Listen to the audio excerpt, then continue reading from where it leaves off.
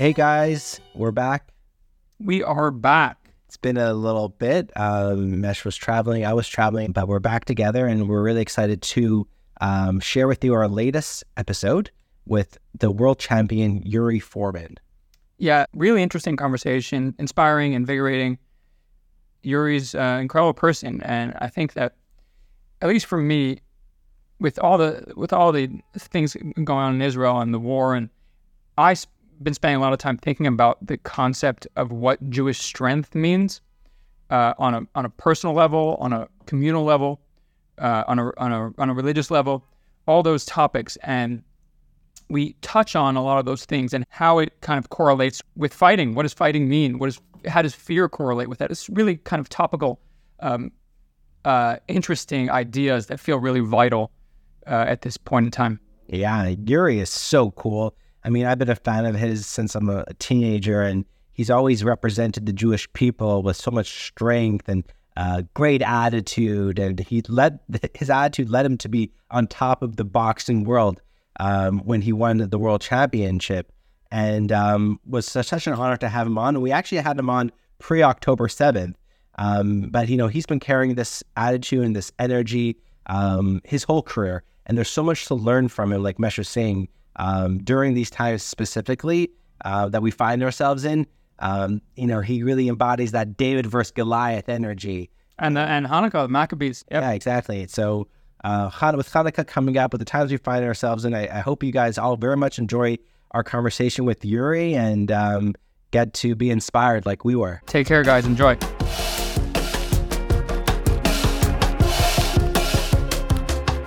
Our guest today is Yuri Foreman, also known as the Boxing Rabbi and the Lion of Zion. Yuri is a former WBA light middleweight champion and the first Israeli champion ever. He is an ordained rabbi, the co-founder of BR Kosher, a husband and a father. As a student of his, I can personally attest to him being a great boxing coach, a really funny dude, a scholar, and a gentleman. And it gives me great pleasure to have him on our podcast today. Yuri, welcome to A Ton to Talk About. Thank you very much for having me, Aaron and Yosef. I appreciate your invitation. And yeah, let's have fun. Yeah, so I want to start. I don't know if I actually told you this, but my father, so you're from the former Soviet Union, from Belarus. My father is from Russia, and he's from St. Petersburg. And he's a bit older than you. He just turned 68, even though he's in better shape than I am, actually. So he's a very role model. But he grew up in St. Petersburg, and one of the things that he has told me about his childhood is that he was immediately he was very recognizably Jewish, even though our name is not necessarily a Jewish name, but he looks Jewish, and everyone knew he was Jewish, his classmates, and he was constantly getting into fights to defend himself from people that wanted to pick on him because of his Jewishness. And very early on, he had to, learn how to fight and learn how to defend himself, and kind of establish himself as someone not to be messed with. So I wanted to know, you grew up in Gomo, I think in southeast Belarus.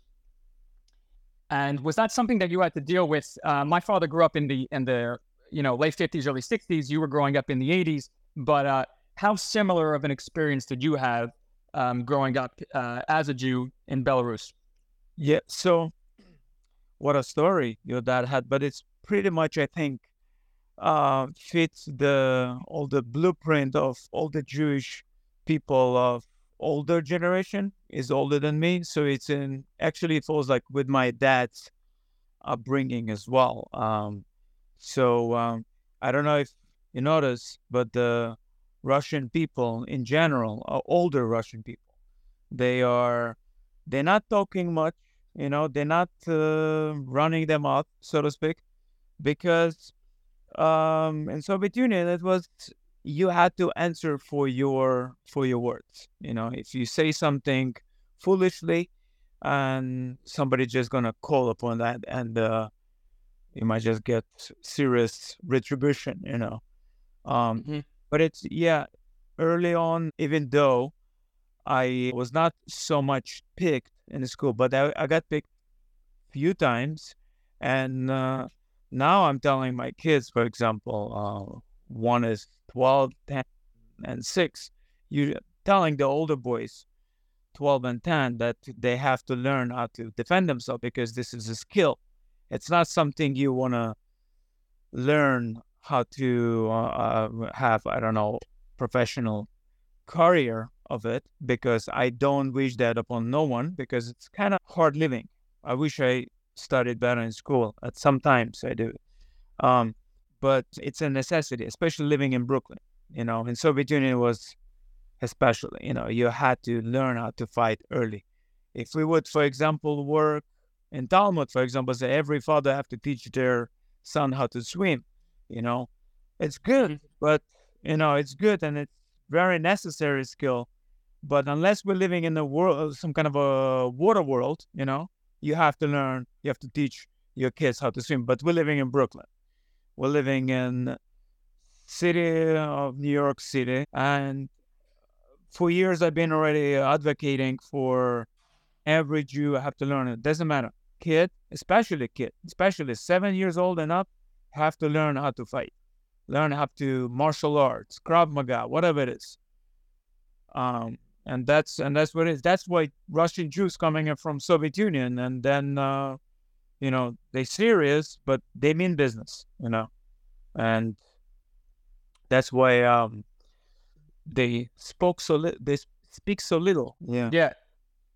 I definitely agree with that, and I think that if you know how to defend yourself, there's a certain confidence that it gives you, where people actually, they don't even try to mess with you. Once we're talking about my dad, there's a story that happened to him, and I witnessed it when I was young, and it stuck with me because it was just powerful in the way that sometimes these stories when you're a kid, they are. And so we went on a family trip to Hershey Park in Pennsylvania, and we were staying, it was like a Jewish organized trip of some sort. We were staying in a hotel, and we were walking back to the hotel from the park. We had taken the bus back, and there was a group of us, maybe like 20, 30 Jews, and there was some guy outside the hotel that started kind of yelling not nice things, and he was behind the group, and he was yelling it towards the group, and anti-Semitic stuff, and just not really nice things. And I was probably about 7 years old at the time, and the whole group started to like walk quicker towards the hotel, and I started following them, and we all start following them. It was just a natural thing. You're afraid you're in a foreign city and someone's acting aggressive. And so we all start walking quickly to the steps. And then I turn around and I see that my father is not speeding up. And not only is he not speeding up, but he's actually slowing down. Like, he's not looking back at the guy, but he's slowing down and just walking more casually and showing less fear. And everyone looked at him like he was crazy, but the guy didn't even come near him. The guy crossed the street and actually just shut up. And for me, it was powerful how if you have a certain level of confidence and you believe in yourself and don't show fear, then people actually just won't mess with you, Yeah, totally agree. I think your dad was waiting till all of you enter a hotel, and then he gonna look at and whoop this knucklehead. You're somebody that I really looked up to. When I was yeshiva as a teenager, I saw you all over the media and the sports media, and how you were dominating the sport, and how proud you are to be Jewish and provide and show the Israeli flag at your fights. It's really, really an honor to have you on today.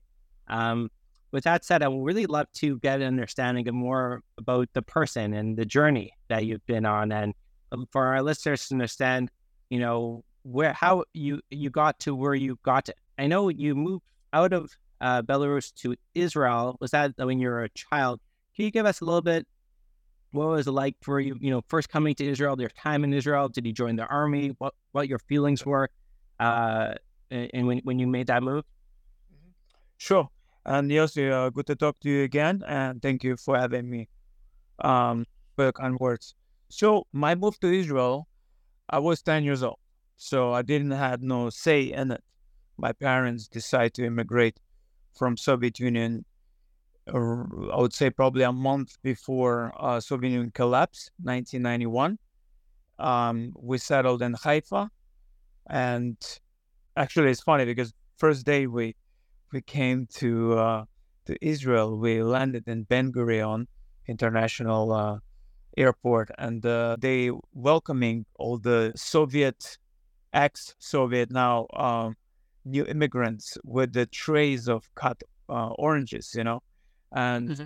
and I remember us coming down and tasting these oranges, and I was like, did we just arrive in paradise? So it was amazing. It was beautiful.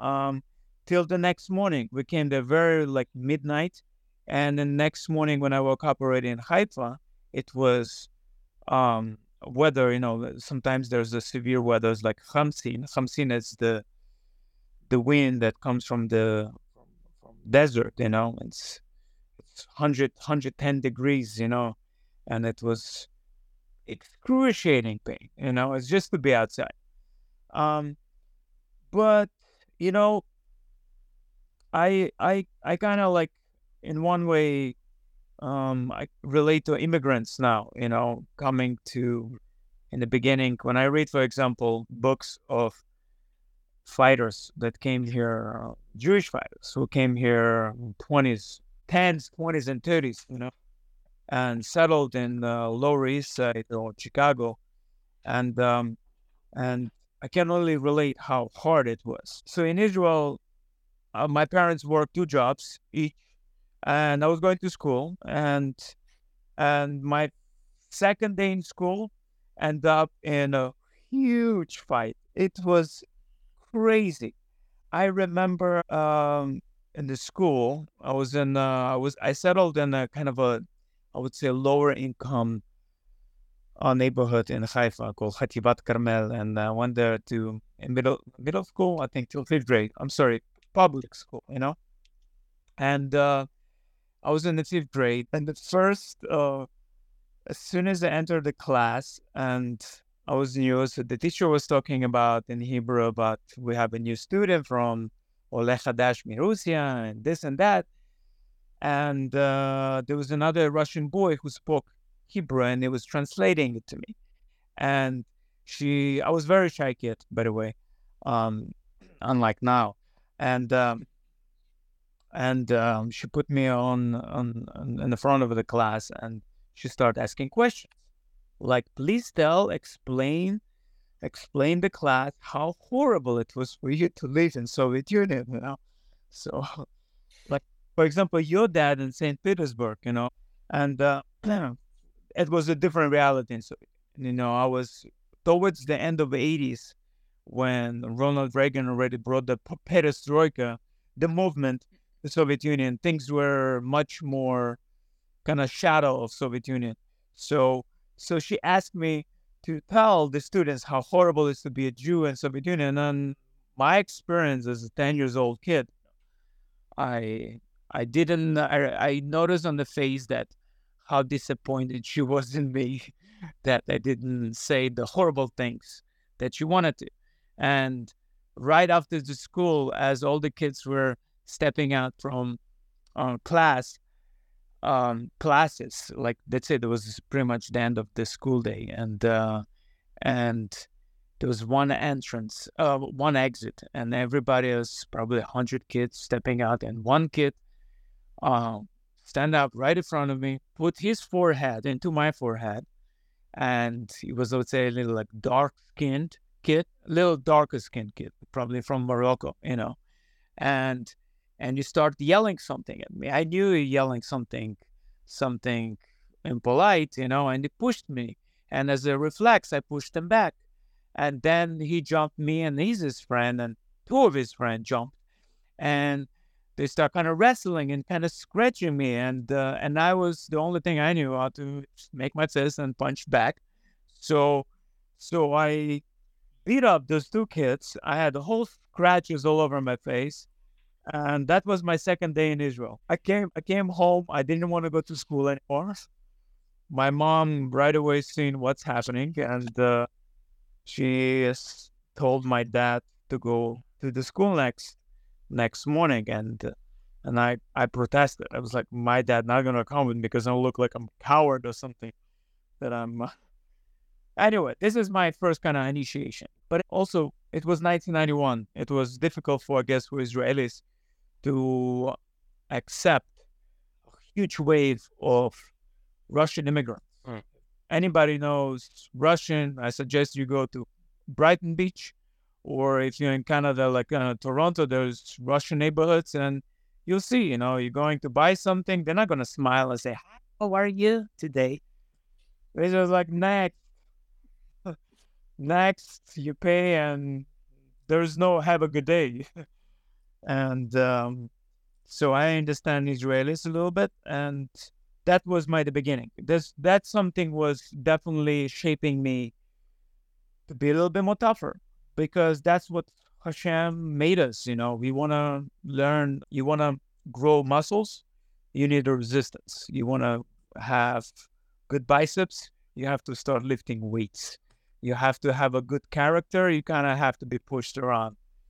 Go to 770 on the high holidays. Try to go there. They push you around left and right. So it's necessary for growth.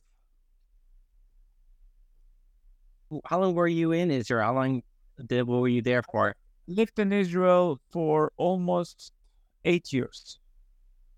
Almost eight. I think almost to the day I came to United States, 1998. Actually 99. I'm sorry, 1999. Almost in May, or I think in mid-May, something like that. My boxing career actually started in Israel. First of all, I started in Soviet Union a little bit. I had about 4 fights in Soviet Union, age of 7 and 8 and 9. I had a fight here, fight there. One highlight, I would say, as I started boxing, I was in Soviet Union still, and I bullied by a bigger kid. And for the first time, I remember I was scared, but I remember getting a boxing stance, and I punched him 1-2 right to the nose. And that's when I realized, like, oh, wow, you actually can defend yourself.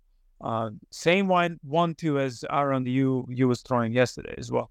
So, right, you were probably throwing it better at age 7 than I was doing it. It's repetition. You just have to throw 10,000 times. Mm-hmm. But in Israel, that's where I started more serious.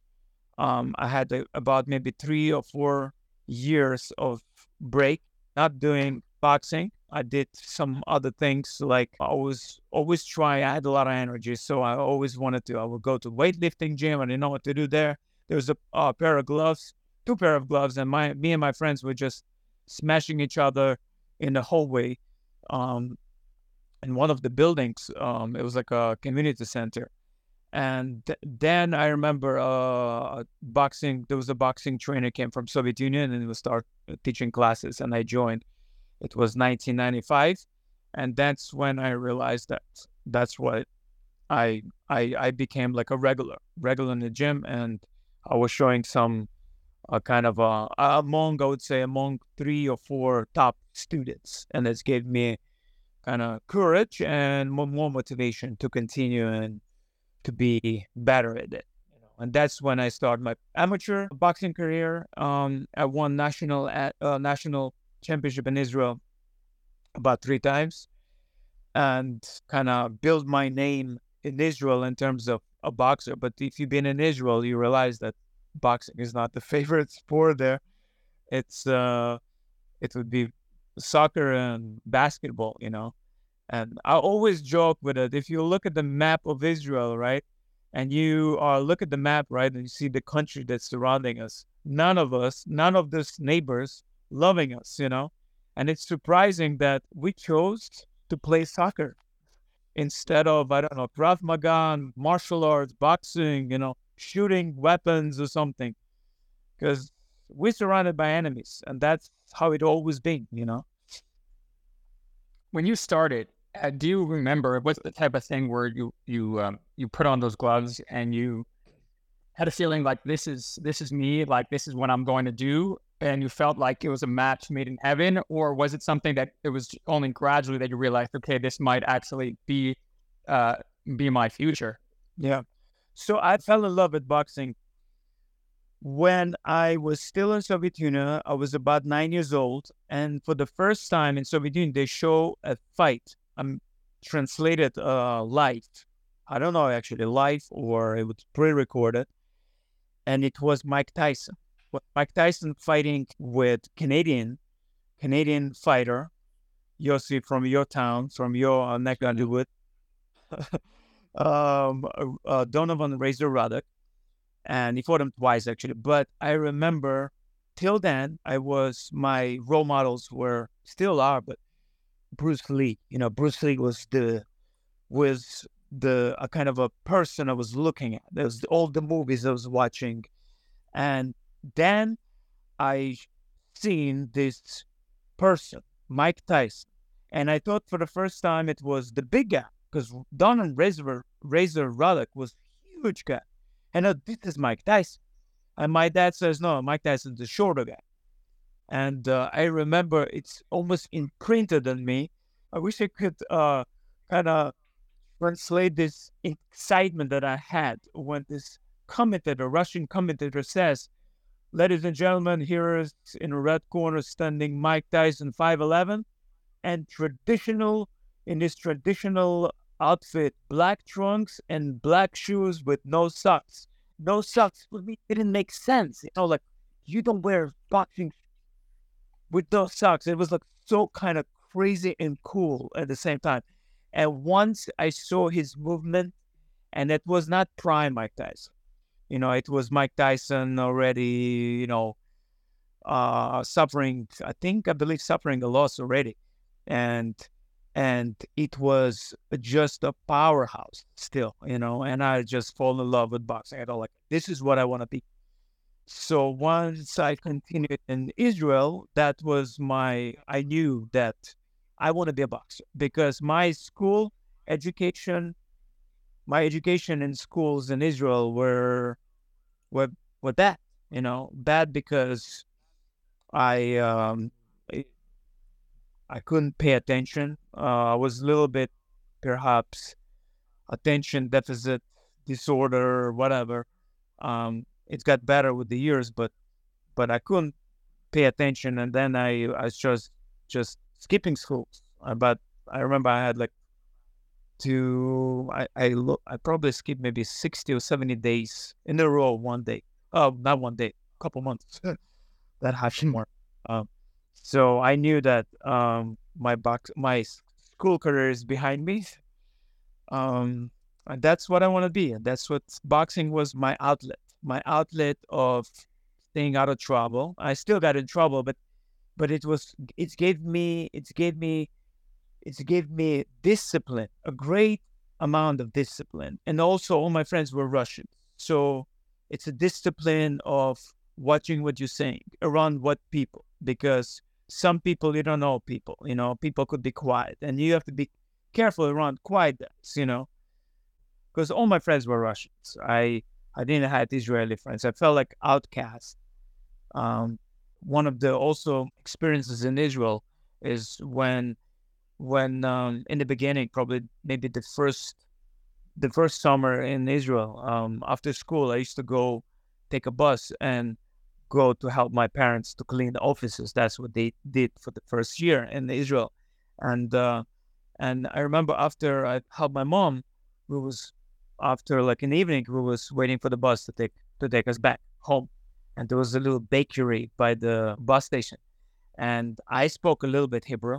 And my mom asked me, Yuri, do you want I buy you a little cookie, And I say, sure, thank you. And she asked the lady, please, Yuri, ask the lady, how much is the cookie? And I asked the lady, kama ze ole? And the lady, she was a young gal, probably summer break or something. And I was barely 11 years old. And she said, תגיד לאמא שלך שלא יהיה לה מספיק כסף בכיס שלה. And I was so afraid to translate it. They said, tell your mom that she not have enough money in her pocket for this cookie. Mhm. I was so afraid to translate it. And I said to my mom, Mom, actually, I don't want cookies. And my mom realized, she'd seen my face probably. She's like, okay, tell me what she just said. And the girl says, 5 shekel. I said, 5 shekel. And my mom, 91, 5 shekel for a cookie was a little bit, for us, it was a little expensive. But anyway, it was like $1, I guess. So yeah, that was like one of them. And I felt kind of, I didn't, like, I felt embarrassed. I feel embarrassed as a Russian kid there. My confidence level was tanked, and it stayed there with me like that for quite a few years, till kind of boxing helped me to get my confidence back, to believe in myself. And in the end, pretty much like in Brooklyn, we say, don't give a shit what people say, about you, behind your back. Full disclosure, guys, we have bills to pay. This podcast doesn't happen for free. That's life. We're not asking you for any money, and we hopefully never will, but we do have sponsors, and our platinum sponsor for this inaugural season is none other than Level Up Listings. Level Up Listing is founded by a really good friend of ours. What their service is they help online sellers simply level up their listing. How do they do that? They help you understand the market that you're in. They'll help you create content, and specifically renders, 3D renders. Lifelike images. Like Mesh, lifelike images that you could ask them for these case studies that are just like the market's transformative. Transformative. The return on investment is super high. And check them out, leveluplistings.com, and mention A Ton to Talk About for 10% off. So you come to America. To the land of opportunity, where the streets are paved with gold. Were you aware? Because I was doing some research just as part of my prep for this, and I was doing some research in terms of a little bit of the history of Jewish boxing, and it's absolutely crazy, especially in the beginning of the century, for our listeners that aren't aware. What I read was that there was something like a third of all boxers were Jewish, and between the beginning of the century and World War II, Jewish boxers won 27 world titles were won by Jewish boxers, and they all had like crazy names. There was a guy named Flapsy Maxie Rosenblum, Lou Tendler, Kingfish Levinsky. There's a famous boxing commentator, the late Bert Sugar, and I was reading something he was saying, and he said that that some boxers, Jewish fighters, were so famous that some non-Jewish boxers would change their names to sound Jewish because they wanted to sound Jewish. There was a boxer, Sammy Mandel, and his name wasn't Sammy Mandel. His real name was Mandela. It was Italian, and he changed his name to sound Jewish. And I didn't know about any of this. I didn't know that Jews had such a rich history. But I think it is connected to what you mentioned earlier about coming to a new country and trying to find a place for yourself, and a way to adapt, and a way to give yourself confidence. So were you aware when you came and you start training in New York, were you aware of those shoes, of that legacy that you were becoming a part of? So I did not know. When I came to the United States in 99, I was completely oblivious to Jewish history, boxing Jewish history. And you're right. If people want to know about their brothers, so to speak, immigrants from Jewish fighters from Eastern Europe or Europe who came here in the beginning of the last century, it's a lot to be proud of. There's a great book called When Boxing Used to Be a Jewish Sport. It's a great book naming all the fighters, and not just amazing to add to what you just said, when a lot of non-Jews was changing their names to sound more Jewish, but there was also a lot of Jewish fighters, their mothers were so against them fighting that they were changing their names, Jewish names, to sound very Goyish names, to non-Jewish names, which is also, kind of very funny.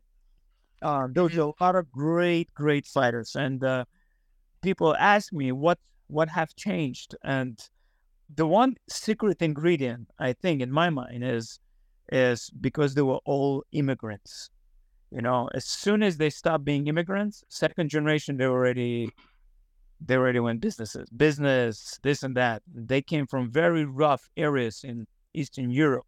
They had to literally fight to survive, and they came here and in Philadelphia and Chicago and Lower East Side. They had to fight bare knuckles to feed themselves. And I'm telling you, this is something with, it gives you so much, confidence that you are ready for anything, whatever life throws at you. One of my favorite Jewish fighters, Barney Rose, for example, his story is amazing. It's amazing. There should be a movie, like a huge Hollywood or great movie about it. He had younger siblings, sister and brother, I believe. And his father was a rabbi, had a little store in the ghetto of Philadelphia. And right in front of him, it was a robbery, and they killed his father right in front of him. His mother lost. She had to be admitted to a psych unit, and the kids went to orphanage. Not orphanage, whatever they keep the kids who have parents. I mean, at least one parent, but they had to go to the house. And he escaped. He promised to his younger siblings that they're gonna get enough money, and will get them together, and he started fighting in the streets till they discovered boxing, turned professional, became one of the greatest world champions of all time. And we're talking about world champions when there was only one belt, not 3 belts or 4 belts like today. You are legit. And he became world champion and made a lot of money. And he got his mom back and his siblings back. He was also, not just that, he also a veteran of Second World War.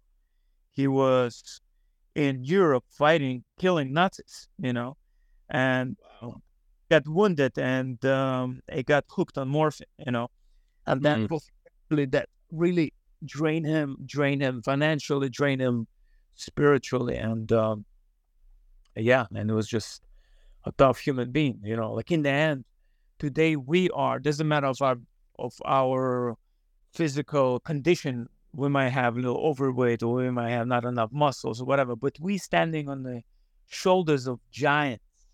We have to be proud what we are coming from. Read of even the book of, Genesis, Bereshit, like Abraham, he had to be fighting 4 kings, 5 kings, or, like he had to kill, he had to survive, he had to fight for the land that Hashem gave him, And then King David was not even the side, he was not a huge guy, but he had so much heart, heart, like, as they say, somebody's brave.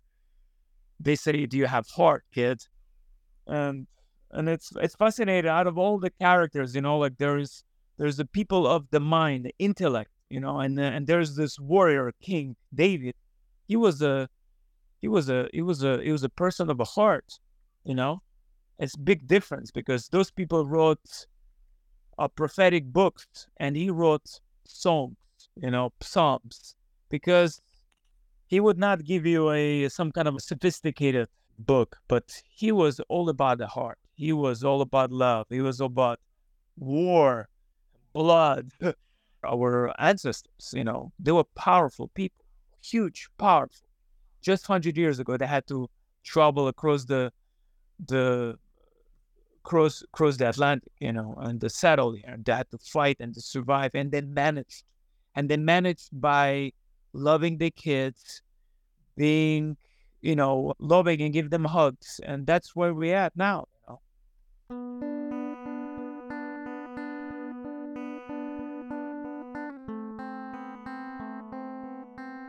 I was curious to know, just, for our listeners and even for myself, to get a better understanding.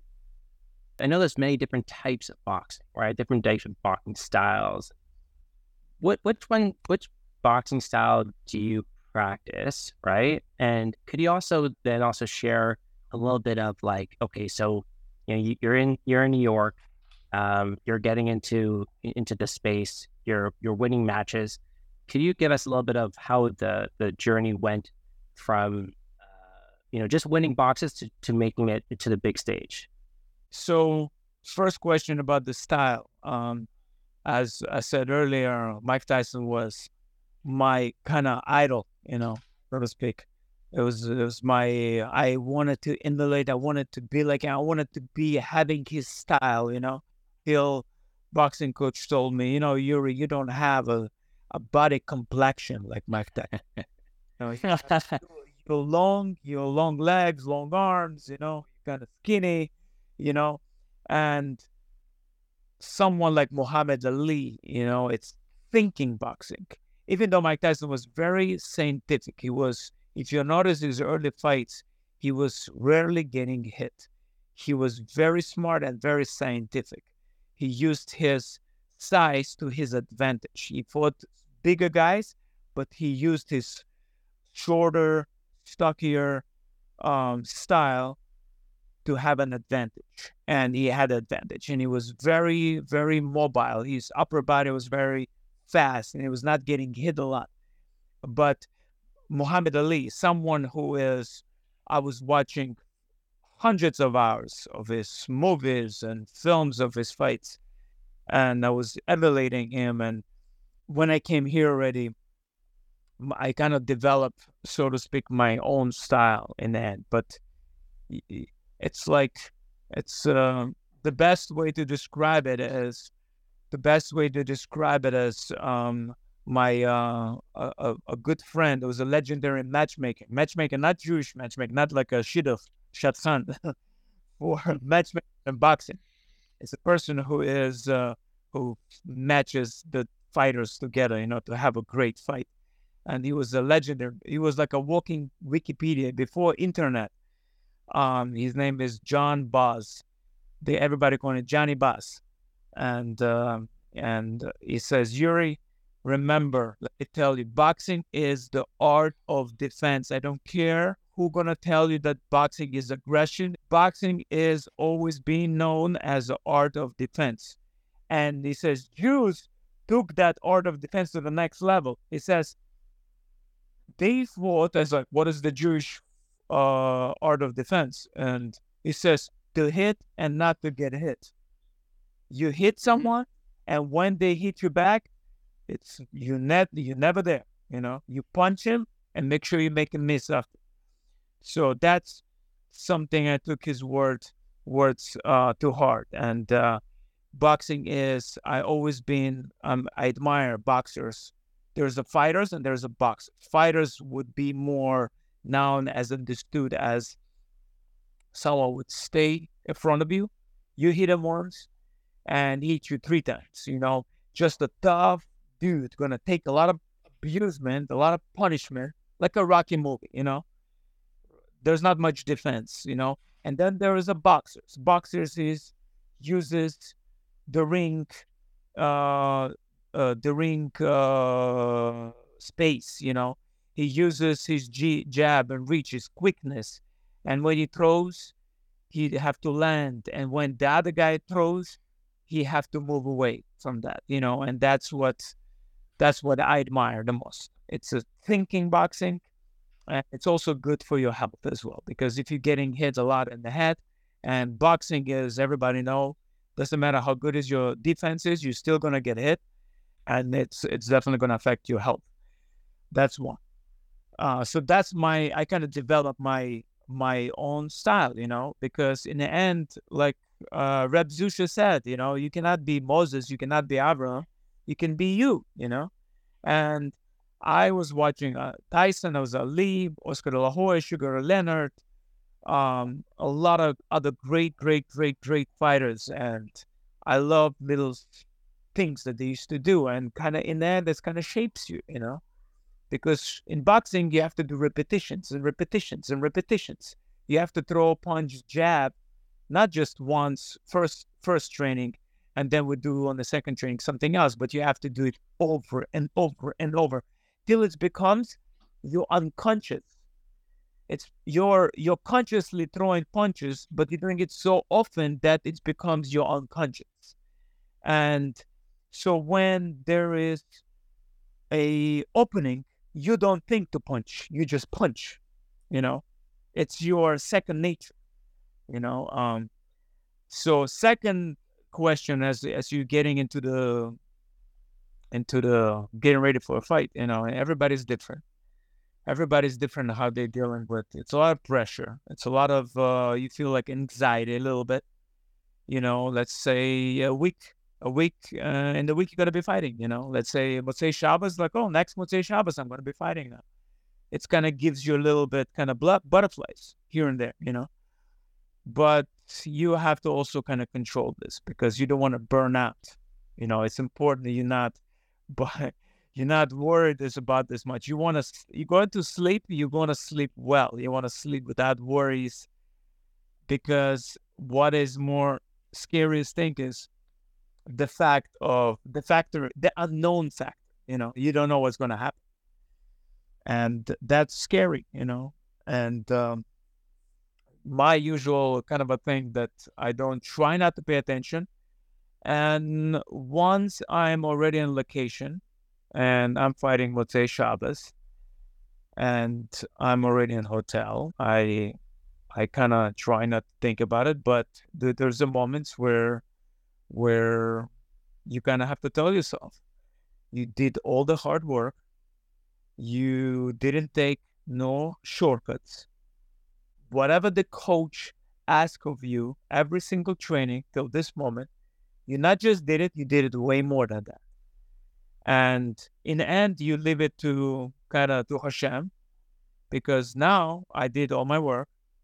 I did possibly all my preparation. And right now it's in Hashem's thing. I'm going to do my best. As the referee says, the last words of the referee before the fight starts, when you touch the gloves, with your opponent. The referee, the last word says, protect yourself at all times. You know, and it's a key. It's not just in boxing, it's also in life. You have to protect yourself at all times. You have to throw a punch. That's when you guys throwing yesterday in the training. You throw one punch, let's say your jab, your left, or let's say your right. If your jab is your right, if you're lefty, you throw a jab, but your other hand have to protect your other side of the face and or your rib cage, because you have to protect yourself at all times. You had a post on Instagram. This is just to follow up what you were saying about kind of dealing with nerves before a fight. You posted, I think this was a couple months ago, you had a post on Instagram where you spoke about your great grandmother and how she gave you a psalm. Speaking of King David, and Psalm 91, and one of the lines in that is it talks about fear, and it talks about kind of how faith and fear interact with each other. So I wanted to, I guess, ask you to talk a little bit more about fear, because I'm sure in boxing, especially when you're getting into the ring, fear is there's no, you can't try to kind of get rid of it. I guess you can try, but it's going to be there no matter what. And in my mind, it's just kind of a question of what you do with it. I read this quote from I think he was Mike Tyson's manager or trainer. His name was Custa Amato. Yeah, Custa Amato, and he said he had a line about fear. He said that the difference between, I'm paraphrasing, but the difference between a hero and a coward is that the hero projects his fear onto his opponent, and the coward runs. But and he was saying that, so the only difference is what you do with the fear, as opposed to kind of one having fear and one not. And I think that's a really powerful line.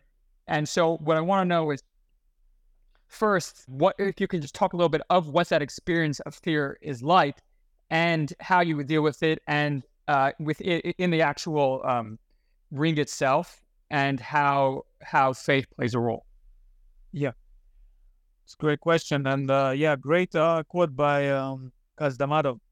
He's also an old school person, you know, who knew so much about life, you know.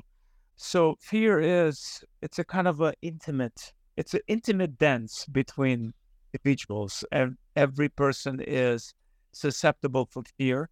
Professionals, SWAT, let's say special forces, they all have fear. It's what you do with it. It's how you control it. And fear is something, again, it's kind of an unknown factor, unknown. You don't know what's going to happen. You don't know what this. You're going to feel this fear. Fear is, to me, if I let it sink in, if I feel a little bit of fear, and if I'm going to if I'm going to keep my focus, my conscience on the fear, I'm going to start feeling literally in 2-3 seconds a little bit kind of, how you say, butterflies, and then my knees are getting a little weaker, and that is, that's usually, I'm like, no, no, no, no, no. Fear is, it's happens to everyone, and it's also needed sometimes. Fear is, speaking of biologically, if the bear chase you, the fear promotes such a crazy amount of adrenaline that the person can run faster than a speeding car, in order to escape. There were instances when a car kind of rolled over the baby, and the father, without even realizing that lifting a car with one arm, that you have to realize how powerful you are. And so instead of screaming, he used that fear of, no way, I'm lifting this garbage up, fear is, it's important. I remember my coach said a couple of times, it says, before the fight, if you not feeling fear, that you're probably going to lose. There's 2 reasons. Probably either you're psycho or psychopath. I think psychos, I believe psychos are made, and psychopaths, sort of sociopaths are made, and psychopaths are born. So psychopaths, they not feel like any emotion. If the person, let's say a sociopath, kills someone and the police stops him, he's gonna have a crazy panic attack. While if the psychopath kills a person and is stopped by police, it's gonna be calm, like nothing happened, because it doesn't feel like he did anything wrong. So either you're a psychopath or you stupid. That's that. So it's normal to feel fear. How we dealing with it? My personal experience is, again, like I said earlier, I did all my work. The thing is, it's also repetitions. If you are, you kind of, when you're overpowering your fear, right? Whatever the fear is, fear of, or laziness and fear as well, because it's kind of it's not a really emotion, laziness, but it is kind of emotion. You almost feel it, and once you overpower it enough times, your body, your mentally and spiritually, you learn how to overcome it next time it happens. And it takes faster and faster. First time might take you 5 minutes or more. Then it's going to be 5, then 4, 3, and then, then it happens. Somebody push you. Yeah, of course, if somebody attacks me on the street, it's going to be a kind of a fierce surprise, which is probably going to transfer. I'm going to try to get aggression right away, because, you have to use it as this, some kind of an energy source, I remember my friend in Israel, and his Russian father, he was from Moldova, actually, Chisinau, and he was in the army. He was telling us a story that he was bullied all the time because he was Jew. And he was a very short guy, very short little Jewish man, And one day he got so pissed that they punched him, and there was 10 guys, and they start beating him, all of them. But he chose only one guy in the middle, and they say, I'm gonna break his jaw, break his nose till I'm unconscious. That's what happened, You kind of learn this. We as the kids were like 12 years old. It was like, wow, this is like a total Rambo moment, versus Rambo was a movie, and that's like literally Rambo here doesn't have to be 6 feet or 6'6". The Rambo could be 5'2", and it's not about the size really, it's about how much heart you have. Yuri, I really want to bring up one night in particular for you on your journey. Bring you back to November 14th, 2009, MGM, Las Vegas. It's then when you become the world champion, WBA super welterweight champion.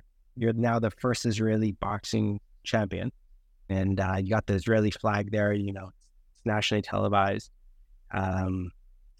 You're honoring Israel with the flag, but I'm curious to know what feelings were running through you as the match was called in your favor. What was running through you? And if you could give us a little feelings into the prep going to that as well. You know what? It's a kind of a thing that exhilaration. Like it's I don't even know what's the being happy kind of a mint. It's it was something almost unbelievable. That's how I could just it's happened, but it's unbelievable. It's like I believe it that it's happened, but it's still took me maybe another week after that to kind of, when I wake up in the morning and I see the belt, it's kind of, I'm the world champion of the world. It's like I can't believe it. It's unbelievable, and this moment, it's not something I never doubt myself. I doubt myself so many times. I came to this country and it was American dream, but American dream for me, it was working from 9 to 6, in the garment district. And then after that, I had to get my boxing gym and then run from the garment district to Glissan's, Brooklyn, Dumbo, Brooklyn, and then train. And then in the end, you come home, it's about 10:30 in the night, for 11:30, you going to sleep. But anyway, I doubted myself. So many times, like probably good 3 times, I wanted to quit and go back to Israel. Join my dad as working in the factory. As is today, he is actually next room, came to visit for a month. I haven't seen him in a year. Still doing what he does. He's working with his hands. It's a physical labor. Partially is in a good shape thanks to it. But that was my, it was American dream. It's a tough bargain. It's not easy. it's you have to stay true to whatever you do, either it's podcast or business or musical instrument or acting or boxing. You have to. My coach, Joe Greer, who I won the title with, who is in the video, he told me years ago, Yuri, he told me, actually, the way he says is like, he's a Vietnam veteran. I admire him so much. He's 75 years old.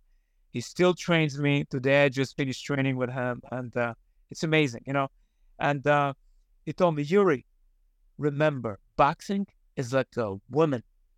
If you misbehave, if you cheat on her, you're gonna turn around and slap you across the face. Don't ever take a shortcut in your life, And when he said that, it's this whole message permeated me from my top of my skull all the way to my toes. You are a soldier, and so I wanted to quit many times, like at least three good times. And I remember that I telling myself, Yuri, you know what? And it's not the job that I was in the garment district working, or it's not the training. I love training, but it's the trainer who I had, who I stayed with for a good amount of time. He was a toxic, malignant narcissist with a kind of a bipolar megalomania. And I was 19 years old. When I go into sleep, I was thinking so many times over. I was thinking like, I'm gonna go sleep next tomorrow night with a knife. Once I hear him snore, I'm gonna cut his head off in the bath, and I'll get rid of somehow. And because I was getting to the point that I couldn't deal with it. Because the mental abuse that he give me, it's like it kind of damaged me after that. When I left him, damaged me, I would say probably for good 3 years. I had to be like to kind of shed off that thing, because he was telling me, Yuri, you don't have no talent. The only thing that God gave you, actually two things that God gave you is he gave you a good, hardworking ethics. And the second, the star in the sky, is God gave you a talented coach in me. That was me. And you know what? I believe that. I believe that I was so brainwashed. I saw like abused women who get abused and they stay in the marriage for years and years and years, and they get abused. And now after that, I realize why they stay. I understand what it is, because you've been hooked. You've been hooked on this toxic person, because when you do good, he praises you. He praises you like you are great and you're talented. You're going to be world champion and this and this. But once you do bad, then it's whole hell break loose, And retrospectively speaking, I felt like it was unnecessary for my probably development. At least, at least my sick mind tells me it was necessary. So at least when I feel like it was necessary, I trick myself that it was not at least, okay, no hard feeling, Yuri. And your next manager was better, though. So it was my coach, it was not my manager. Oh, your coach. Okay. Coach, yeah. I think it's just the tip of the iceberg. You will have to have a lot of series with that just to cover that. From him, I moved to. You went to Joe Greer from him. Joe Greer was my trainer, yes. But once I moved out, I stayed with this guy for almost 3 years. 3 years I was living with him. I was waking up, I was walking to the train with him, going to the gym with him, going from the gym back home. It was horrible, but then I got into kind of like, usually when I would say when people from the abuse relationship, they're going to the next abuse relationship. That's what happened to me for the next 15 years after that. But that's, that's a long story.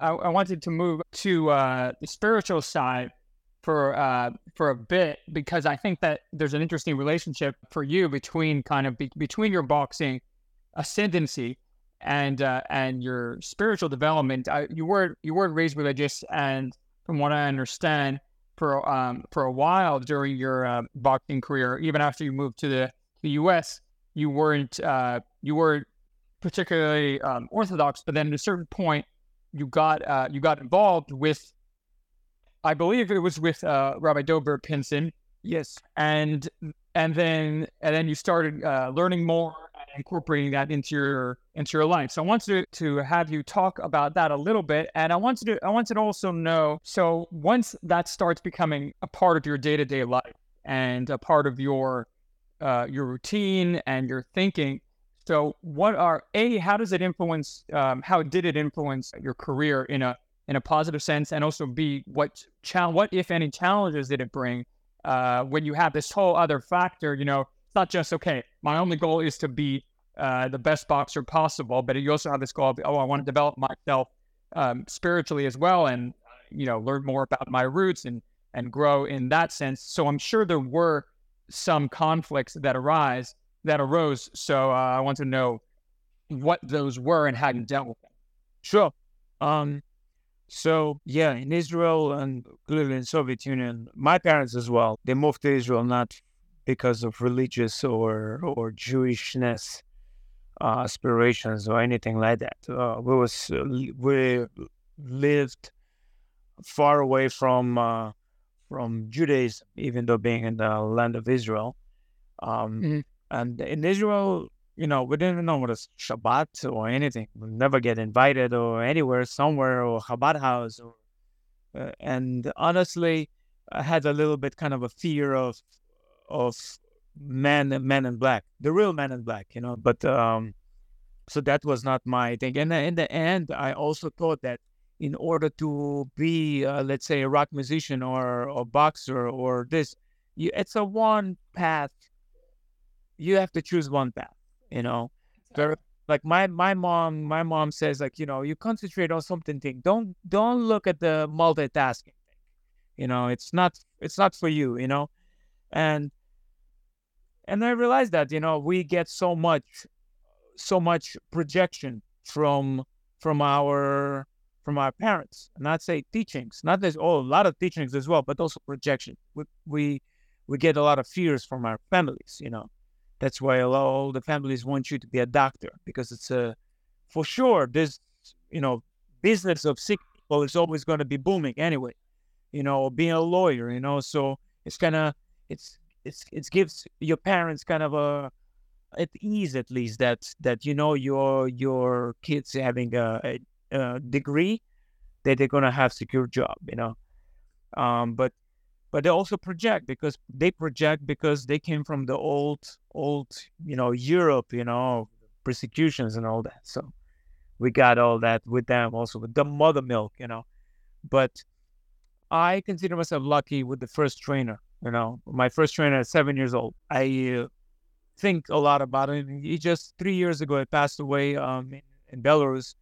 But I consider myself lucky because I remember when I lost my first fight when I was 7 years old, I was crying. I was crying in the corner because that's the first time I encountered this kind of emotion before, that I actually lost, and the other kid is better than me, and my coach got me, hugged me. I was 7 years old, and he told me, Yuri, one day, just continue doing what you're doing. One day you're going to be world champion, and it's so funny because 2009, when I called him, and he picked up the phone and said, I told you, that's his first words. I told you so. I told you, remember? And so it was kind of like really, really great. But also I consider myself lucky with the first rabbi, Rabbi Dovid Pitts, is very good, is a good person, very soft, but very knowledgeable, and very know how to connect with the person, And so I felt, there's the saying, like, for example, about trainers, everybody, if you're going to Instagram, right? Everybody's a trainer now. Everybody. There's so many thousands of boxing accounts, and everybody's a trainer. That's one thing. Everybody's a trainer, but not everyone is a teacher. There's a big distinction between the two.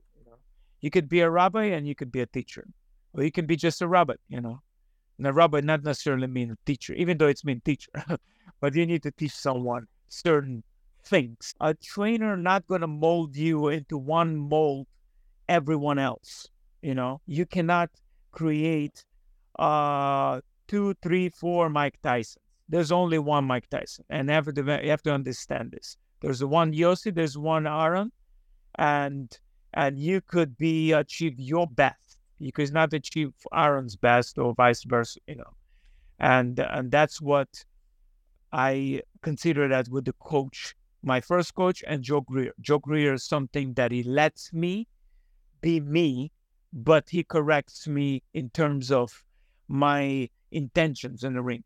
Same thing with Rabbi Pinson. He, of course, you have to get your basics. You have to, in Judaism, you have to get your basics, and as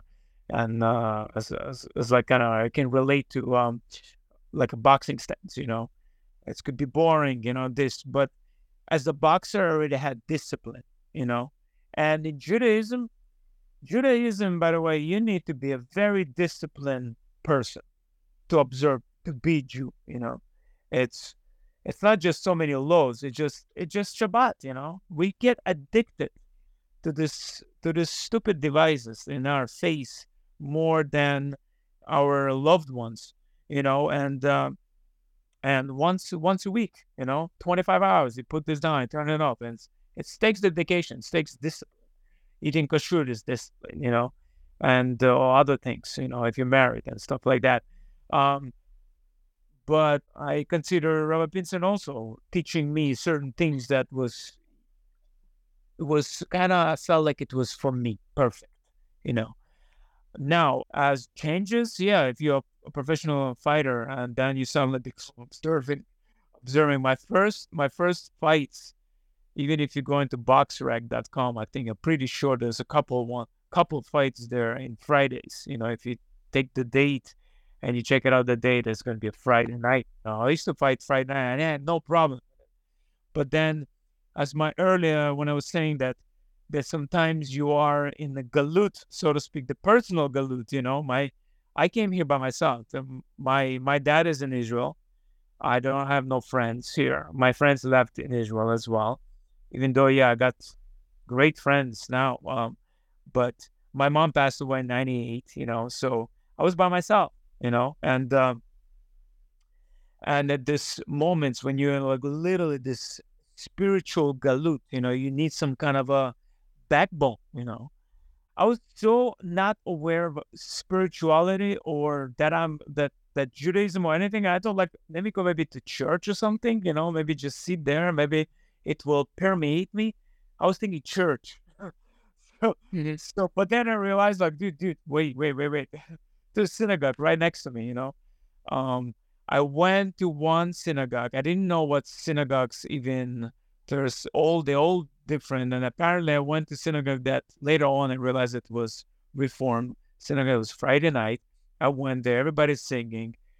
And I stayed there for 20 minutes. I left away. I was like, nope, it's not for me. I was like, nope, I'm not doing this thing.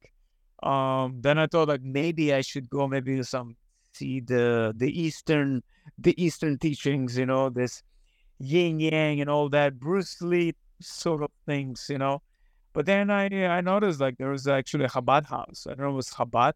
Hopefully it's better than Reform. I'm like, okay, maybe let me check it out. This was living in Carroll Gardens at that time. There was B'nai Avraham Chabad house, Rabbi Raskin, and I went there. And there was on Wednesday there was Rabbi Pinson teaching. So I came there and I got hooked. I got hooked right away. That's it. And I got invited the same day for Shabbat, next Saturday. Yuri, what do you think hooked you? Like, was it the authenticity of the rabbi? Was it like the teachings? What fueled your faith? And then I asked that, with so much respect because you've been so proud in that, and it's really inspiring. I would say maybe like 7 years prior to that, for the first time when I had to come to United States, to share, I had to get visa, so I had to travel to Jerusalem to the U.S. consulate. I had to get the visa, and so for the first time in 8 years in Israel, I went to Jerusalem. I've never been in Jerusalem before, and I got there really, really early.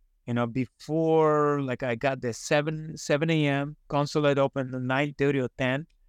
And I figured I have much time too. So I went to Old City and I was watching, I was walking, and I'm looking, and I was like very spiritual, like, holy crap, there's like amazing. There's like biblical character at some point. It was walking right here, It was, And you had never been there before. It was your first time in the Old City. Yeah, first time in wow.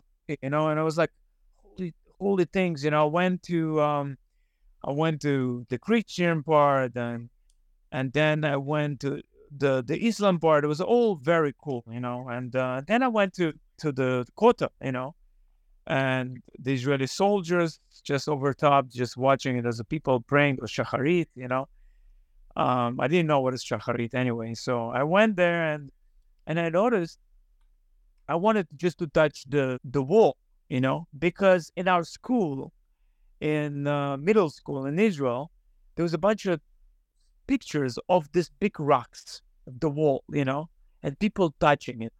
And I was like always sitting there thinking, what the is a big deal about this, And anyway, I got there and I noticed like people writing things, putting piece of papers there, So I asked one Jew and asked him, my Muslim, and he says, "Listen, you're right.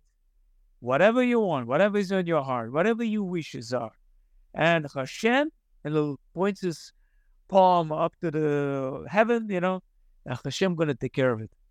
I was like, okay, it's cost money? He said, no, still free, by the way. For those who are in Jerusalem, I highly recommend. It's still one of the free things you can do. So I wrote the three things, being, kind of dumb teenager. I want three things, first of all, I want to be a world champion. I want to marry a good woman. And I want to, and please, God, like, guide me in my way, that's it. So retrospectively answering, I think that Judaism helped me to be a better boxer, kind of, and vice versa. So I would say, Judaism, I had to be first find Judaism on my way to become world champion. Because when I won the world title, it's helped me to kind of remain anchored, yeah.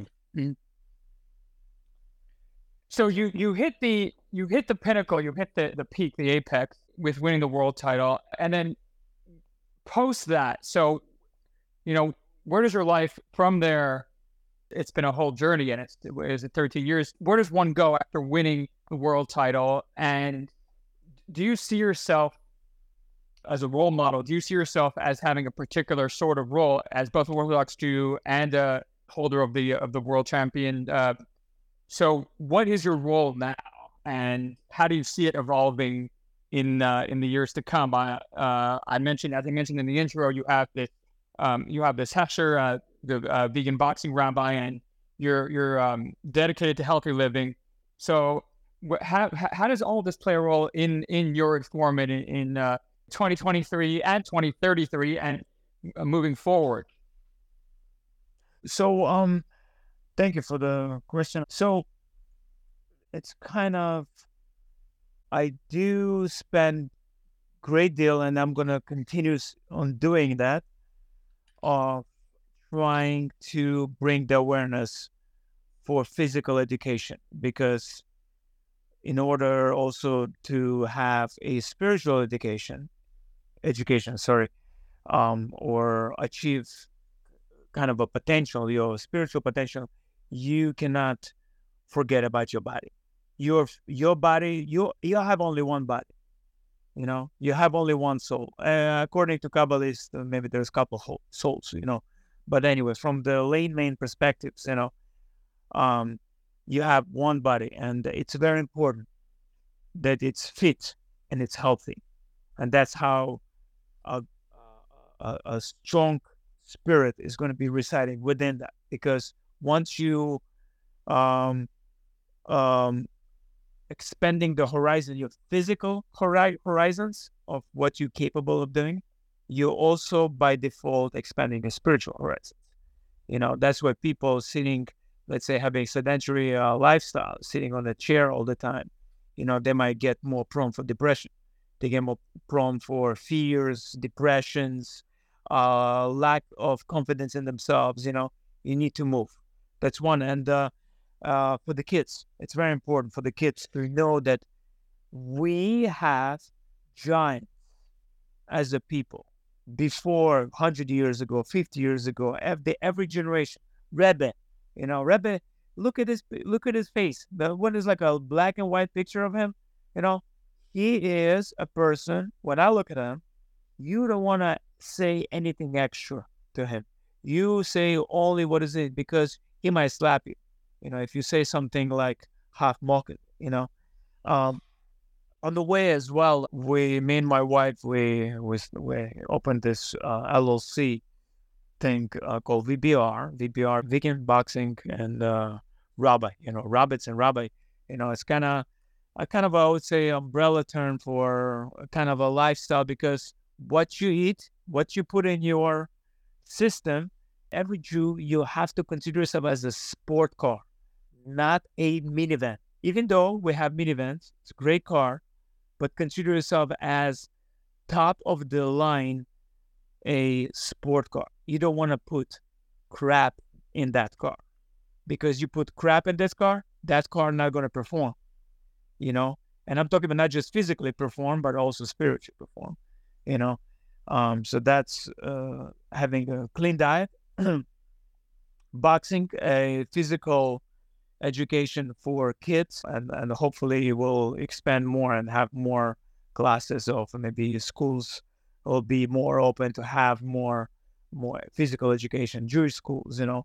And and just that. So that's what, for now, that's what it is. However, even though I won the title 14 years ago, I don't want to like upset the upset the listeners. I'm still fighting, you know. I'm still making a comeback. I'm fighting with my coach who came out of retirement just to train me. And it's just interesting also to see now as a contrast when I was fighting back then and now, and versus to now. I'm 42. In August, I'm going to be 43, you know. And it's not a spring chicken in boxing world, you know. Most everyone, 99% of all boxers at 43, they're retired, long time retired, you know.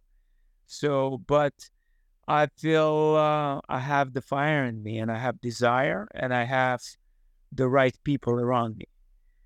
I wanna do more than what I did, and usually people who are in boxing world, of course, they see, oh, Yuri coming back because he probably needs money. It's the bottom, rock bottom now. Look, he needs to go back and just smash his brain a little bit more. So it's nothing like that. Again, it's my journey, and I stand by it. I'll be rooting for your return, and who knows, maybe we'll get that matchup with Manny.